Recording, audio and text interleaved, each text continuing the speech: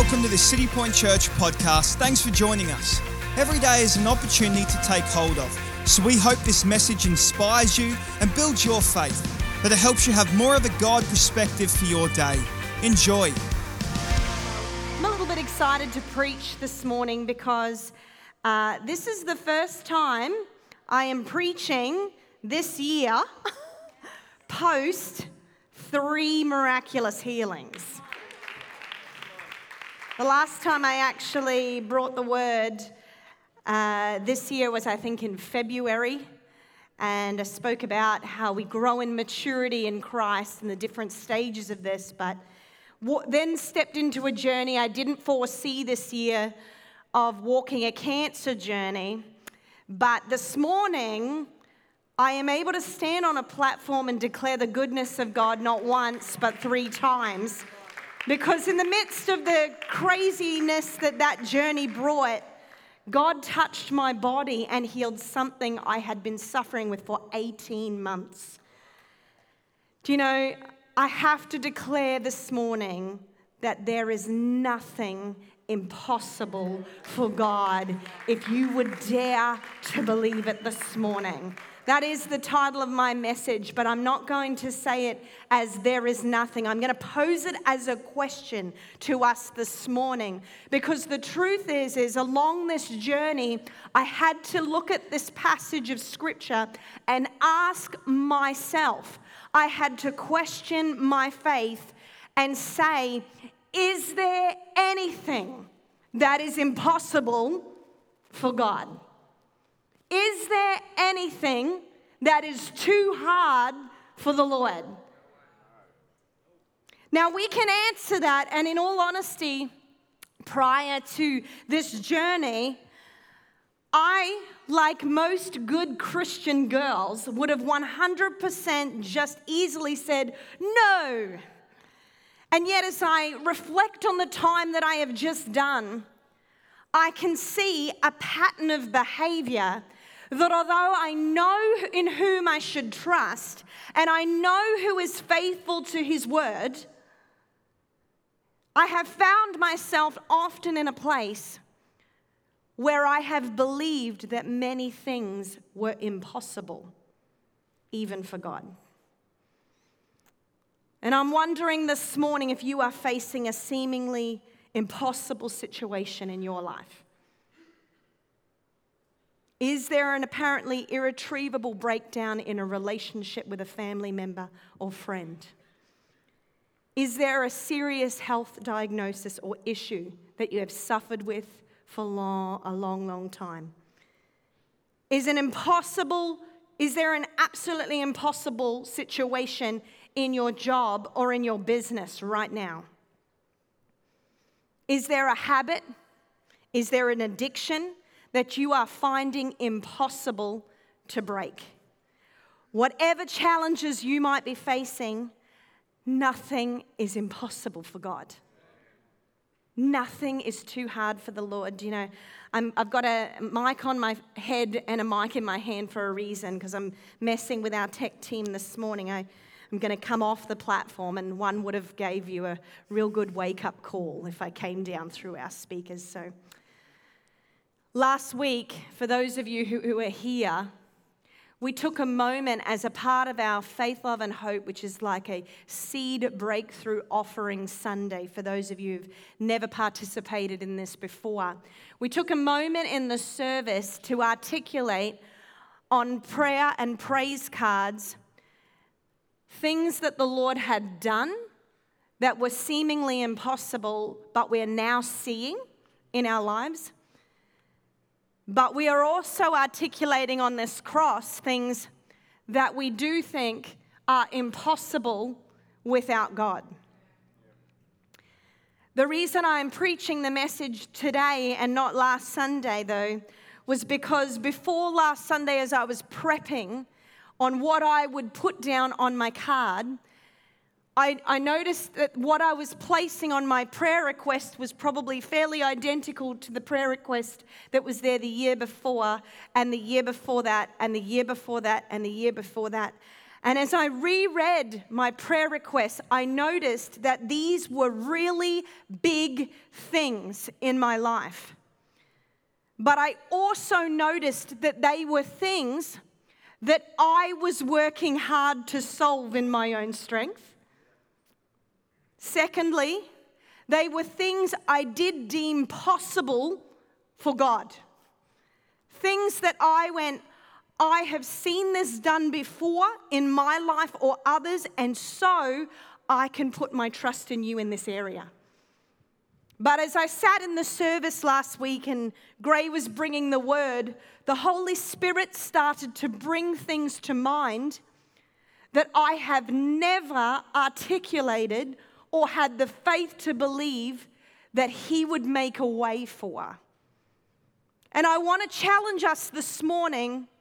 I wonder how many of us are in that situation. I wonder how many of us may have received a horrific diagnosis for something that is absolutely present right now, but have suffered for a long time with something underneath. That you've never had the faith to go, actually, I've been sorting this on my own. And I need to put my trust in somebody who can do the impossible. I wonder if there is anybody here this morning who has a fractured relationship with a family member or friend, that it's time to go, actually, I believe that God is the God of the impossible, and that His plan and His design for us was restoration. It was to come together in communion with forgiveness and wholeness and completeness and perfection. I wonder how many of us are sitting in places of such crippling debt, but we're just worried about the present bill that's on our kitchen bench or on the fridge right now. But behind the scenes, there has been an underlying history of such need, lack, poverty, desperation, that we've not yet had the boldness or the faith to articulate and say, actually, Lord, I need freedom in this area. I need deliverance from this space. But I'm not just seeking rescue from my present. I'm seeking wholeness in this area of my life. And so I want to challenge us today as I share this word from an incredible man of faith, a man in the Bible that is attributed to being the father of faith. I want to share a word this morning, and I'm going to challenge each and every one of us to have a think, for those who were here last week, to have a think about what you had the faith for to put on the cross. And for those of you who haven't activated this, what you're going to put on the cross today. Because at the end of this message today, I'm going to give everybody the opportunity to put on paper afresh something or multiple things that you've not had the faith yet to articulate and put in the hands of God. Because what I know is that my God is the God of the impossible. And so this morning, as I jump into this message, where I'm going to ask that you come with me the old school way. If you've got a Bible, we're going to open it up. And if you've got an iPhone, you can open that up, and we're going to go to Genesis, which for those of you who are just starting this today, you can jump onto an app in your phone called YouVersion. It is an amazing Bible with so many free versions. We're going to jump into the first book of the Bible, the book of Genesis. And we're going to chat about a guy called Abraham this morning. Do you know the story of Abraham in a really short paraphrased part before I jump into the passage that I'm going to read shortly from Genesis 17 for those who'd love to follow along, is about this amazing man. And he's, at the time of where I'm going to read from, he's 100 years old. His wife Sarah is 90 years old. And God has promised them a son. Now, at this time, they have no heirs. Abraham is a very wealthy man. God has given him and blessed him a lot, but he has no heirs, no son. And in that time for Sarai, his wife, this was a thing of shame, a huge area of shame. She would have found herself hiding or away from community because of the shame of this in her world. So, in effect, to what they were walking in their world, and the truth is I agree with their logic, I would say that these two would declare this particular thing, particularly at this stage of their life at 190, they would declare it impossible. Does anybody agree with that logic this morning? For those who go, I like the logic of this. The way of children has been gone from Sarah for a long time. She is 90 years old. Do we have any 90-year-olds in the building today? None. Anybody in their 80s? 80s, we have one. Joan, would you like a baby in the next 12 months? No. Okay, that was a simple answer and question, all right? So they're 100 and they're 90, and God is saying, I will give you a son. To them, this seems absolutely impossible. So I want us to land on this thought today as we go through this message. Is there anything too hard for the Lord?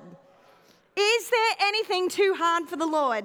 You're right. No, there is nothing impossible for God. In Genesis 17, verse 1 to 9, I'm going to read this through quickly. It says, when Abram was 99 years old, the Lord appeared to Abram and said, I am God Almighty. Walk before me and be blameless, that I may make my covenant between me and you and may multiply you greatly. I told the team I would drop the mic here. You ready for that? Amazing. All right. That I would make my covenant between me and you and may multiply you greatly. Then Abram fell on his face, and God said to him, behold, my covenant is with you, and you shall be a father of a multitude of nations. No longer shall your name be Abram, but your name shall be Abraham, for I have made you the father of a multitude of nations. I will make you exceedingly fruitful, and I will make you into nations, and kings shall come from you. And I will establish my covenant between me and you and your offspring after you throughout their generations for an everlasting covenant to be God to you and to your offspring after you. And I will give you and to your offspring after you the land of your sojourning, the land where you dwell, all the land of Canaan for an everlasting possession, and I will be their God. And God said to Abraham, as for you, you shall keep my covenant, you and your offspring after you, throughout their generations. In this passage, it might seem a little bit repetitive. I'm going to get to why shortly. Yes, that passage feels like it repeats itself. But right here, this is actually the second time that God is speaking to Abraham about this covenant and the promise attached to the covenant here. This is what I'd love to share or have us catch this morning, that when we come into covenant with God, when we are hoping for the impossible to become possible, it is not just a promise fulfilled that is what God is doing or talking to us about. It is about the covenant that we have made with Him and the covenant we are doing in return. This is actually one of the key parts of this passage that often I've found I've read straight over. I've read about the land he is going to possess, the fact that he is going to be the father of nations, the blessing and the favor on Abraham's life.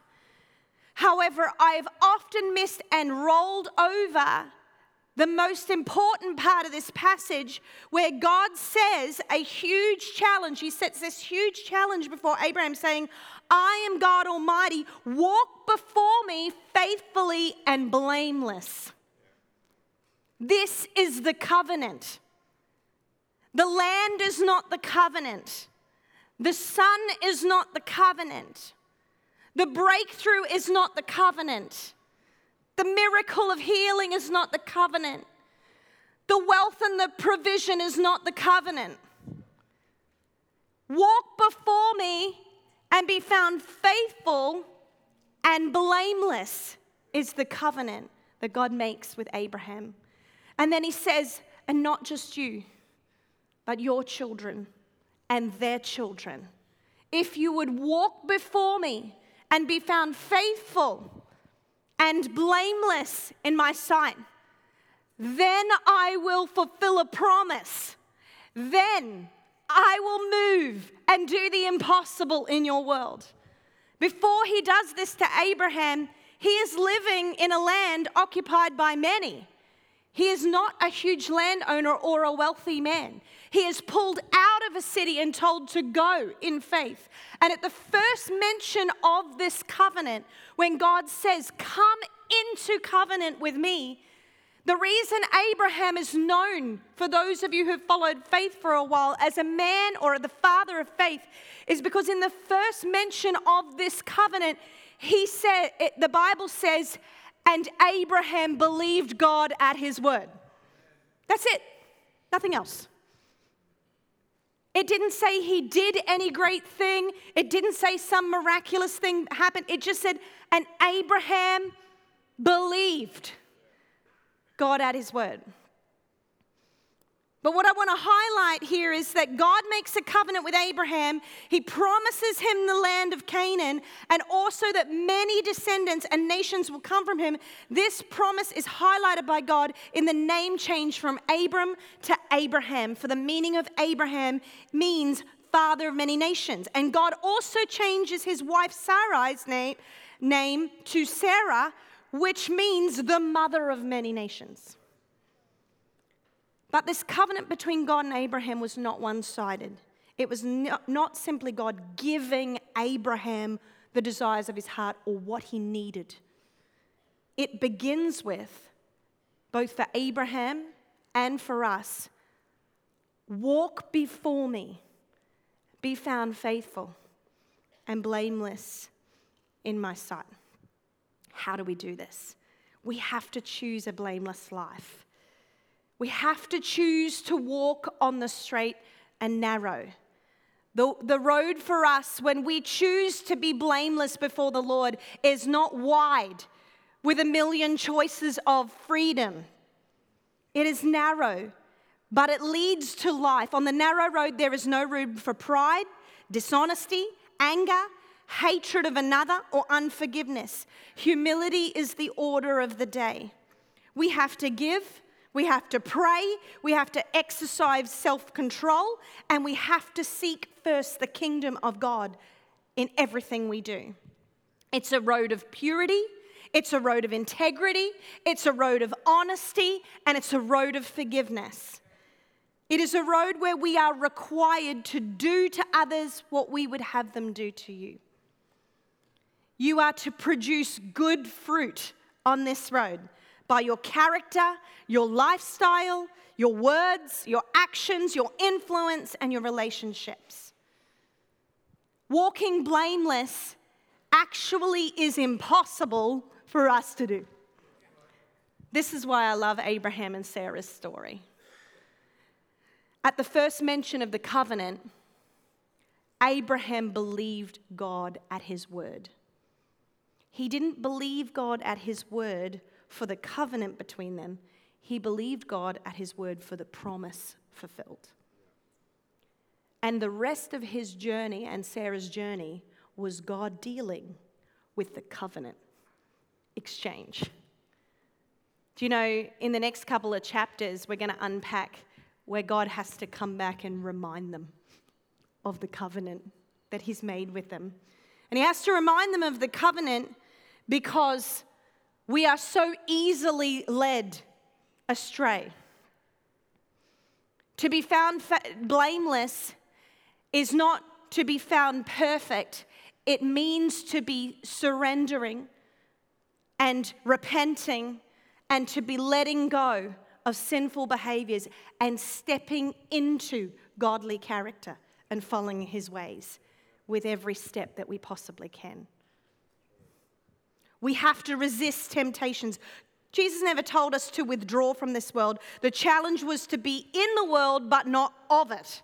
We are called to resist the temptations of this world all around us. The book of Proverbs gives us some practical advice on how to achieve that. It says, do not let others entice you into sin. If bad companies tempt you, don't go along with them. If they say, come along with us, don't give in to them. Do you know when Nikki Gumbel, who is the developer of Alpha Cruiser courses, which many of you will have done, teaching you about the foundations of how to follow Jesus with your life. When he was practicing as a barrister, he noticed just how many people who were found in his courtroom were led into crime by others, saying to them, come along with us, you'll be fine. Come along with us. Everybody's doing it. Don't be enticed into sin by the fact that everybody else seems to be doing it and getting away with it. Don't be getting drunk. Don't be taking drugs. Don't be shoplifting. Don't be cheating. Don't be having sex outside of the covenant of marriage. Don't be declaring your welfare or your business income as different to what it is. Be found honest and blameless before the Lord. How do we be found blameless before the Lord? It's each moment and each decision going, as I declare and report today in my MyGov app, I'm going to declare exactly what I've made. When I drive down Morayfield Road, I'm going to do the speed limit. It's found in every moment. You laugh, but it's found in every moment. And you know, the closer you draw near to God, he's going to challenge you on the little things that you have followed the way of the world, been in the world, but not of it. For a very long time, because I've driven for a very long time, most people who would know me as a lead foot. Have somewhere to be now. And the Holy Spirit has challenged me while we've been training our son, when I've got to pass this on to the next generation. He's been challenging me so that I can teach with integrity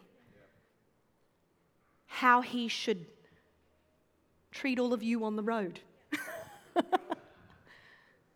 I wonder if this morning we could step into new levels of blamelessness, new levels of integrity, new levels of honesty, new levels of righteousness. This is what God was asking of Abraham. Would you step into a life of following righteousness and following my ways? For it leads to life. It leads to life. Don't follow the crowd. Don't set foot on their path. Something is not acceptable just because others are doing it. I can't justify my actions on the basis that it's the way the world works today. In the end, if your feet rush into sin or you go after ill-gotten gain, it takes away your life. That's what Proverbs says. But God's design for each and every one of us is to see the impossible happen in our worlds. And so he's saying as a reminder today, would you walk before me blameless? Would you walk before me blameless? Would you be found faithful? Found faithful, stepping in integrity. Between a promise from God and the fulfillment of it, there is always the testing of the covenant you have made with God. There is always the shaping of your character, the strengthening of our faith. Will we be found faithful and walking blameless before our God? This was the covenant made between Abraham and God. Not the breakthrough part, not the promise part, the faithfulness and the blameless part. This is the covenant. That's why God made a point to remind Abraham over and over of the covenant between them.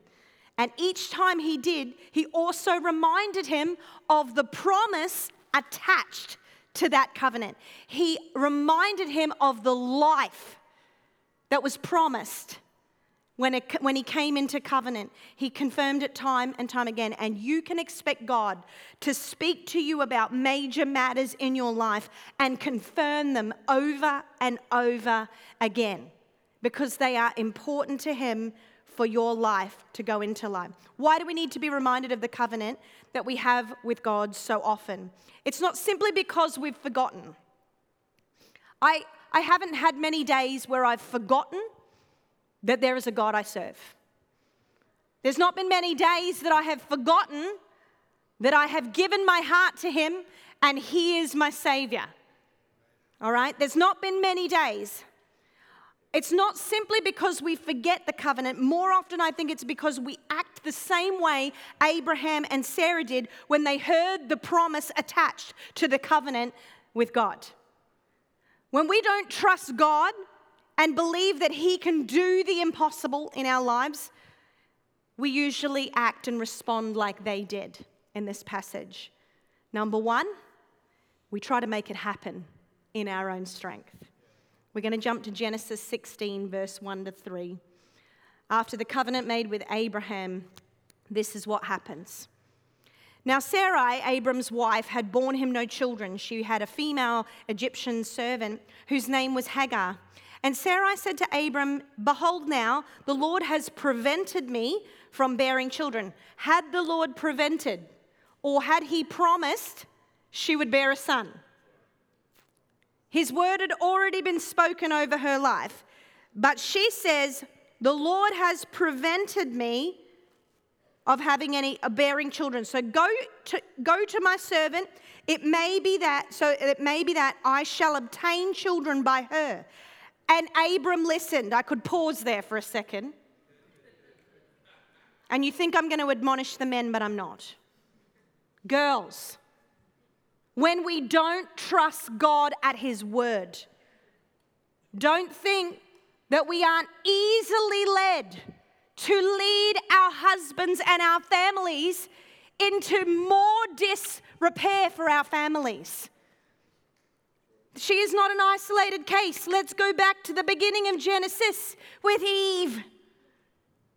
We need to be reminded constantly. If you need to put it somewhere that you're visually seeing it, I am in covenant. I am choosing to live and trust God with what he has said over my life. And I won't be found to say, God has closed it up, so let's try this awesome sinful way. This is what we do. This is what we do when we don't trust the covenant that God has made with us. I'll keep reading, girls. Just let that sink in. So Abram had lived 10 years in the land of Canaan. That means they'd been waiting a while for this promise to be fulfilled already.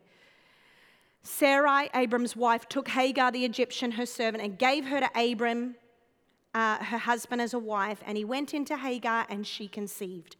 And when she saw that she had conceived, she looked with contempt on her mistress. And Sarai said to Abram, "May the wrong done to me be on you. Now the house has trouble." Okay? Now she's blaming him for her stupid idea. Okay? "I gave my servant to your embrace, and when she saw that she had conceived, she looked on me with contempt. May the Lord judge between you and me." I don't know, but that's not a great home to be having a dinner conversation around or be a fly on the wall at this time. There is now trouble. So this home that has come into covenant with God, and he has said, "I'm going to make you the father of many nations. I'm going to make you the mother of many nations, and kings will come from you," are now saying, "May God judge between you and me." There is trouble in this house now. But Abram said to Sarai, "Behold, your servant is in your power. Do with her as you please." Then Sarai dealt harshly with her, and Hagar fled from her.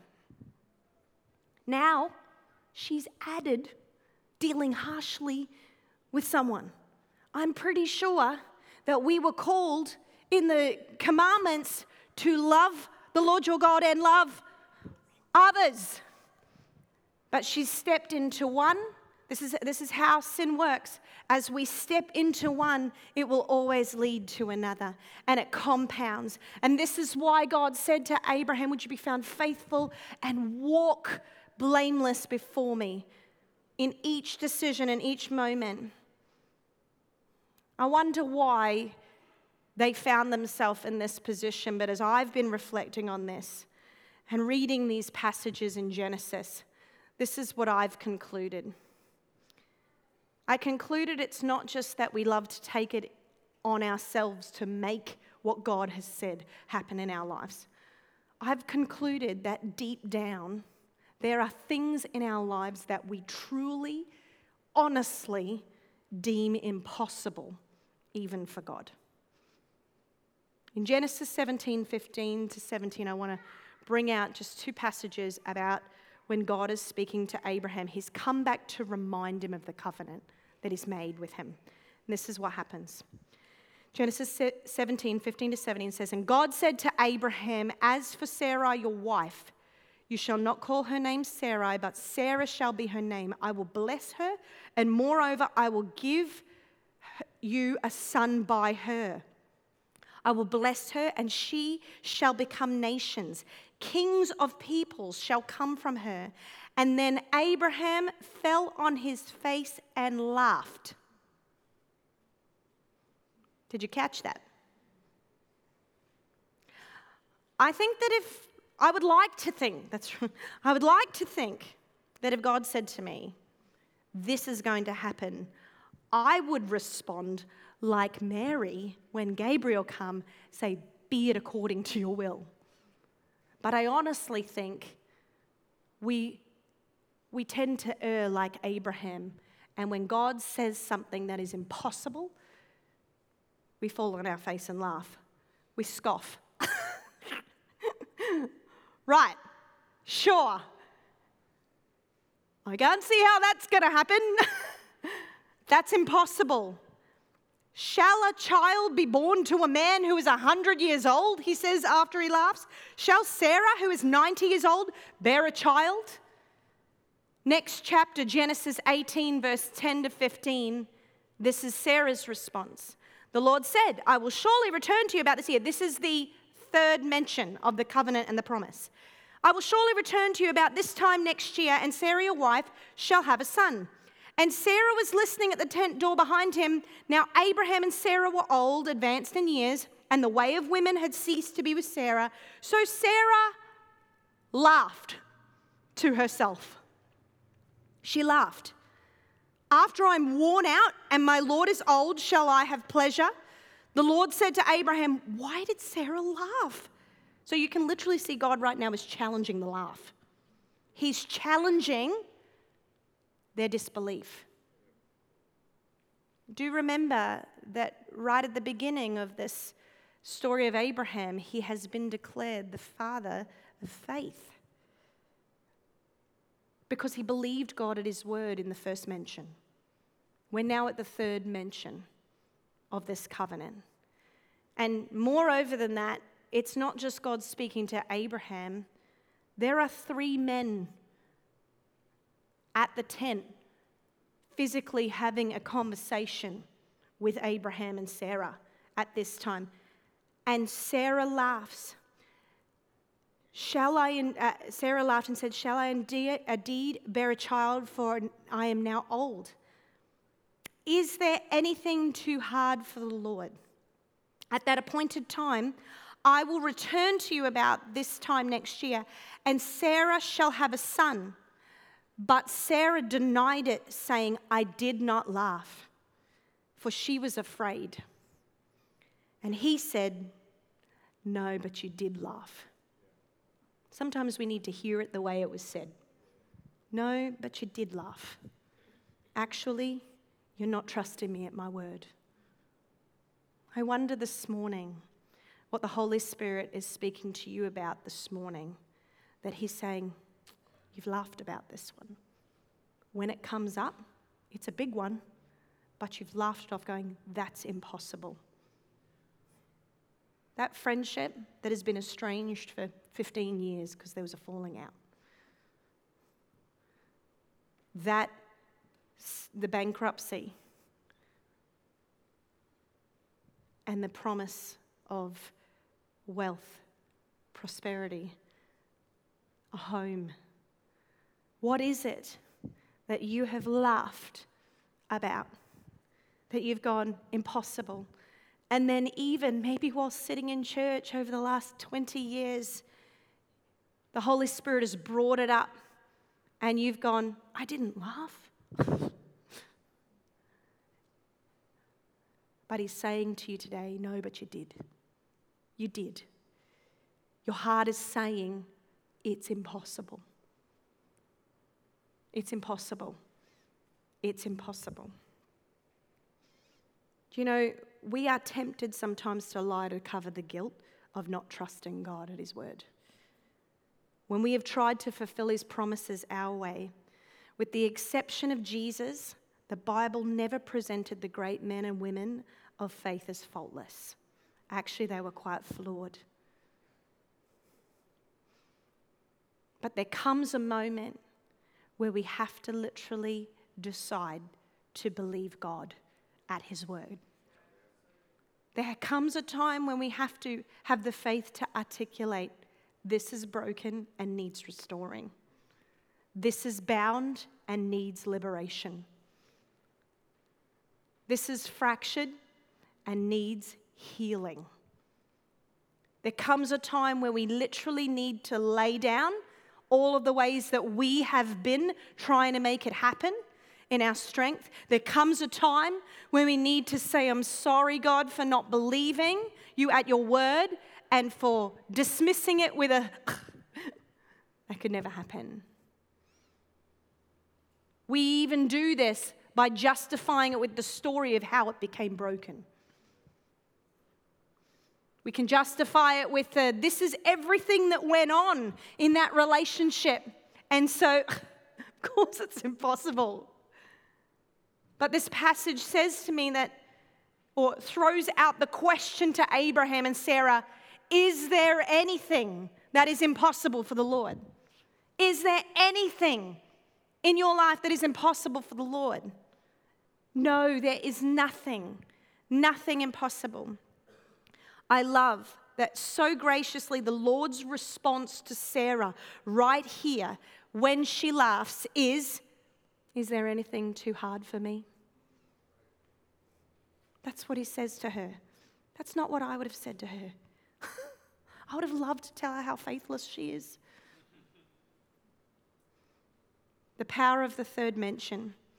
Do you know this time in which God says this, is there nothing too hard or impossible for me, is the third time that God has come back to Abraham and Sarah and has reminded them of the covenant that they are walking in with him. And this represents in the Bible, if you didn't know this, there is significance around different numbers, and the significance around the number 3 or the third mention when he repeats himself. It represents divine wholeness, completeness, and perfection.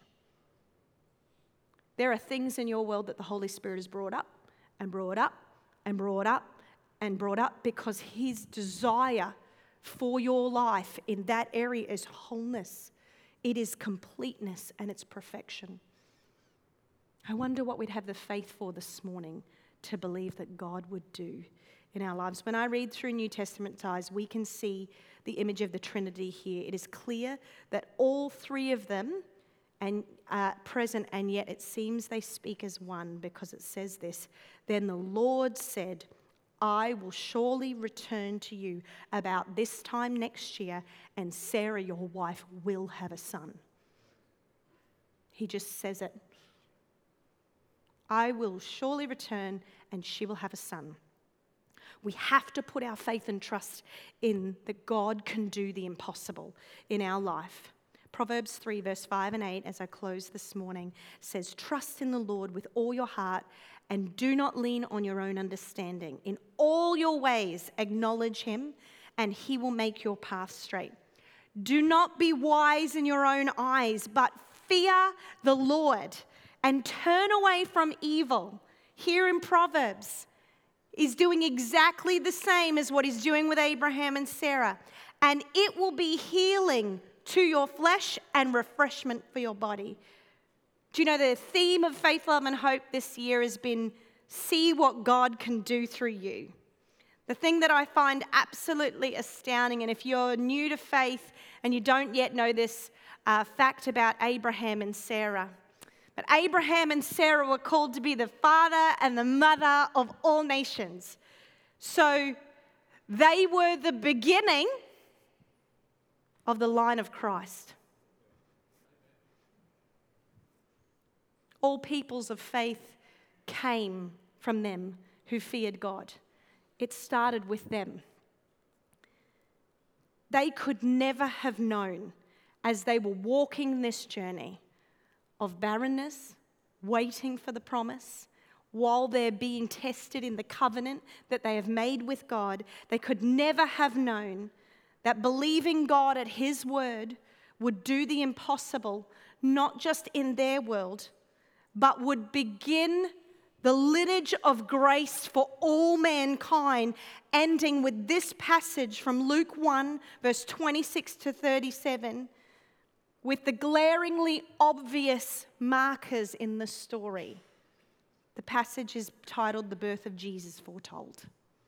And it says this: in the 6th month, the angel Gabriel was sent from God to a city of Galilee named Nazareth, to a virgin betrothed to a man whose name was Joseph, of the house of David. And the virgin's name was Mary. And he came to her and said, "Greetings, O favored one, the Lord is with you." But she was greatly troubled at the saying and tried to discern what sort of greeting this might be. And the angel said to her, "Do not be afraid, Mary, for you have found favor with God. And behold, you will conceive in your womb and bear a son, and you shall call his name Jesus. And he will be great, and he will be called the Son of the Most High. And the Lord God will give him the throne of his father David, and he will reign over the house of Jacob, who is Abraham's grandson. And of his kingdom there will be no end." And Mary said to the angel, "How would this be, since I am a virgin?" And the angel answered her, "The Holy Spirit will come upon you, and the power of the Most High will overshadow you." I wonder this morning if we would have the faith to believe that the Holy Spirit would come upon you, and that the power of the Most High would overshadow you in whatever situation you're facing today. Therefore, the child to be born will be called Holy, the Son of God. And behold, your relative Elizabeth, who is in her old age, has also conceived a son.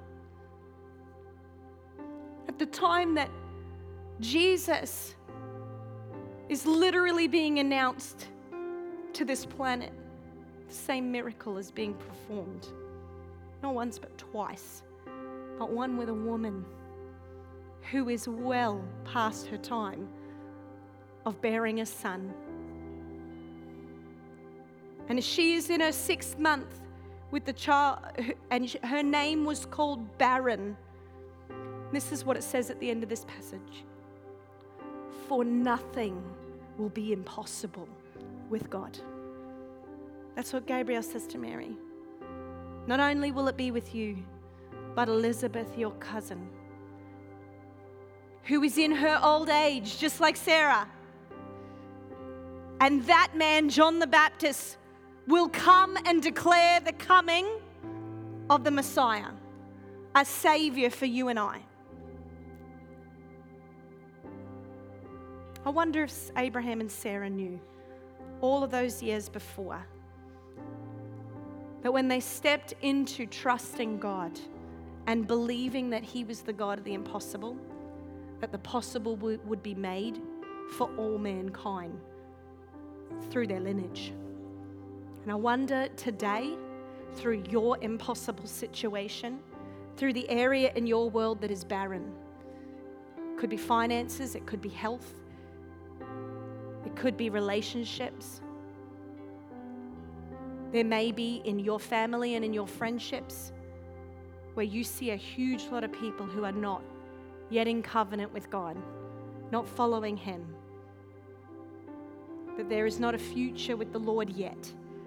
In your area, I wonder just what God wants to do in your impossible situation that doesn't just bring Him glory when it is made possible in your generation, but generations to come in your family, in your workplace, in the families in your workplace. I just wonder, because we are here for just a time. Abraham and Sarah were there for just a time, but God performed something impossible that made something absolutely incomprehensible happen for you and I, and that was Jesus as Savior. So I'm going to ask you right now, if you have the faith to believe for something absolutely impossible that you've maybe not articulated and put on that cross, I'm going to want to give you an opportunity right now to do so. At the back of the auditorium is our amazing team, and they've got some of these prayer requests and praise reports and pens. And if you would love to respond to this message this morning and say, there is something I need to believe. I need to simply trust that God can do because I've been working hard at it, or scoffed and deemed it impossible. But with the Holy Spirit prompting this morning, I'm going to choose faith. I'm going to choose to believe Him at His word, and that something incredible can be done through this act of faith as I step out and I give it to Him. Right now, I'm going to ask, if that's you, would you just slip your hand up, and the team is going to hand these out there. There are hands going up all over the auditorium. Thank you. Yes. Whether you filled one out last Sunday, the Holy Spirit might be saying, would you have the faith for this? Would you have the faith for that? Would you have the faith for this? Would you have the faith? Some of you just need to articulate something that is impossible, that has been too hard to say. Too hard to say. But there's power in releasing that to the hands of Jesus and letting the Holy Spirit do His best work.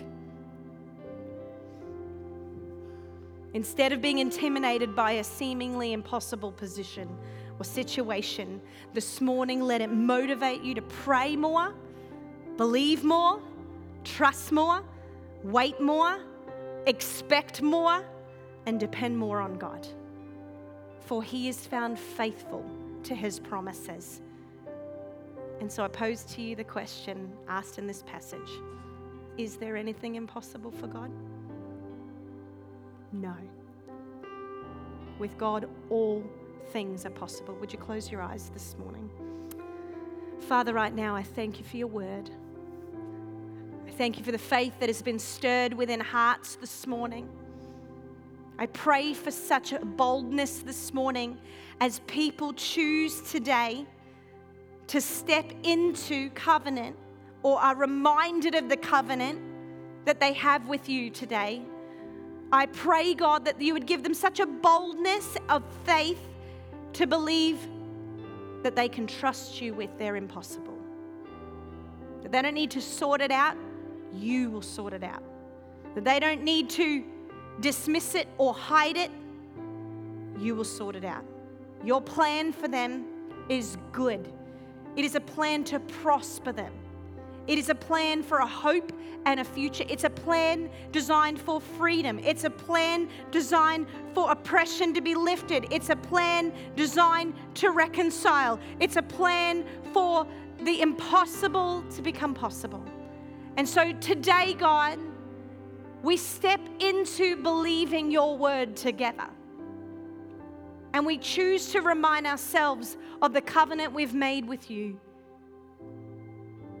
That You are our God, and we will faithfully believe in You and walk in Your ways.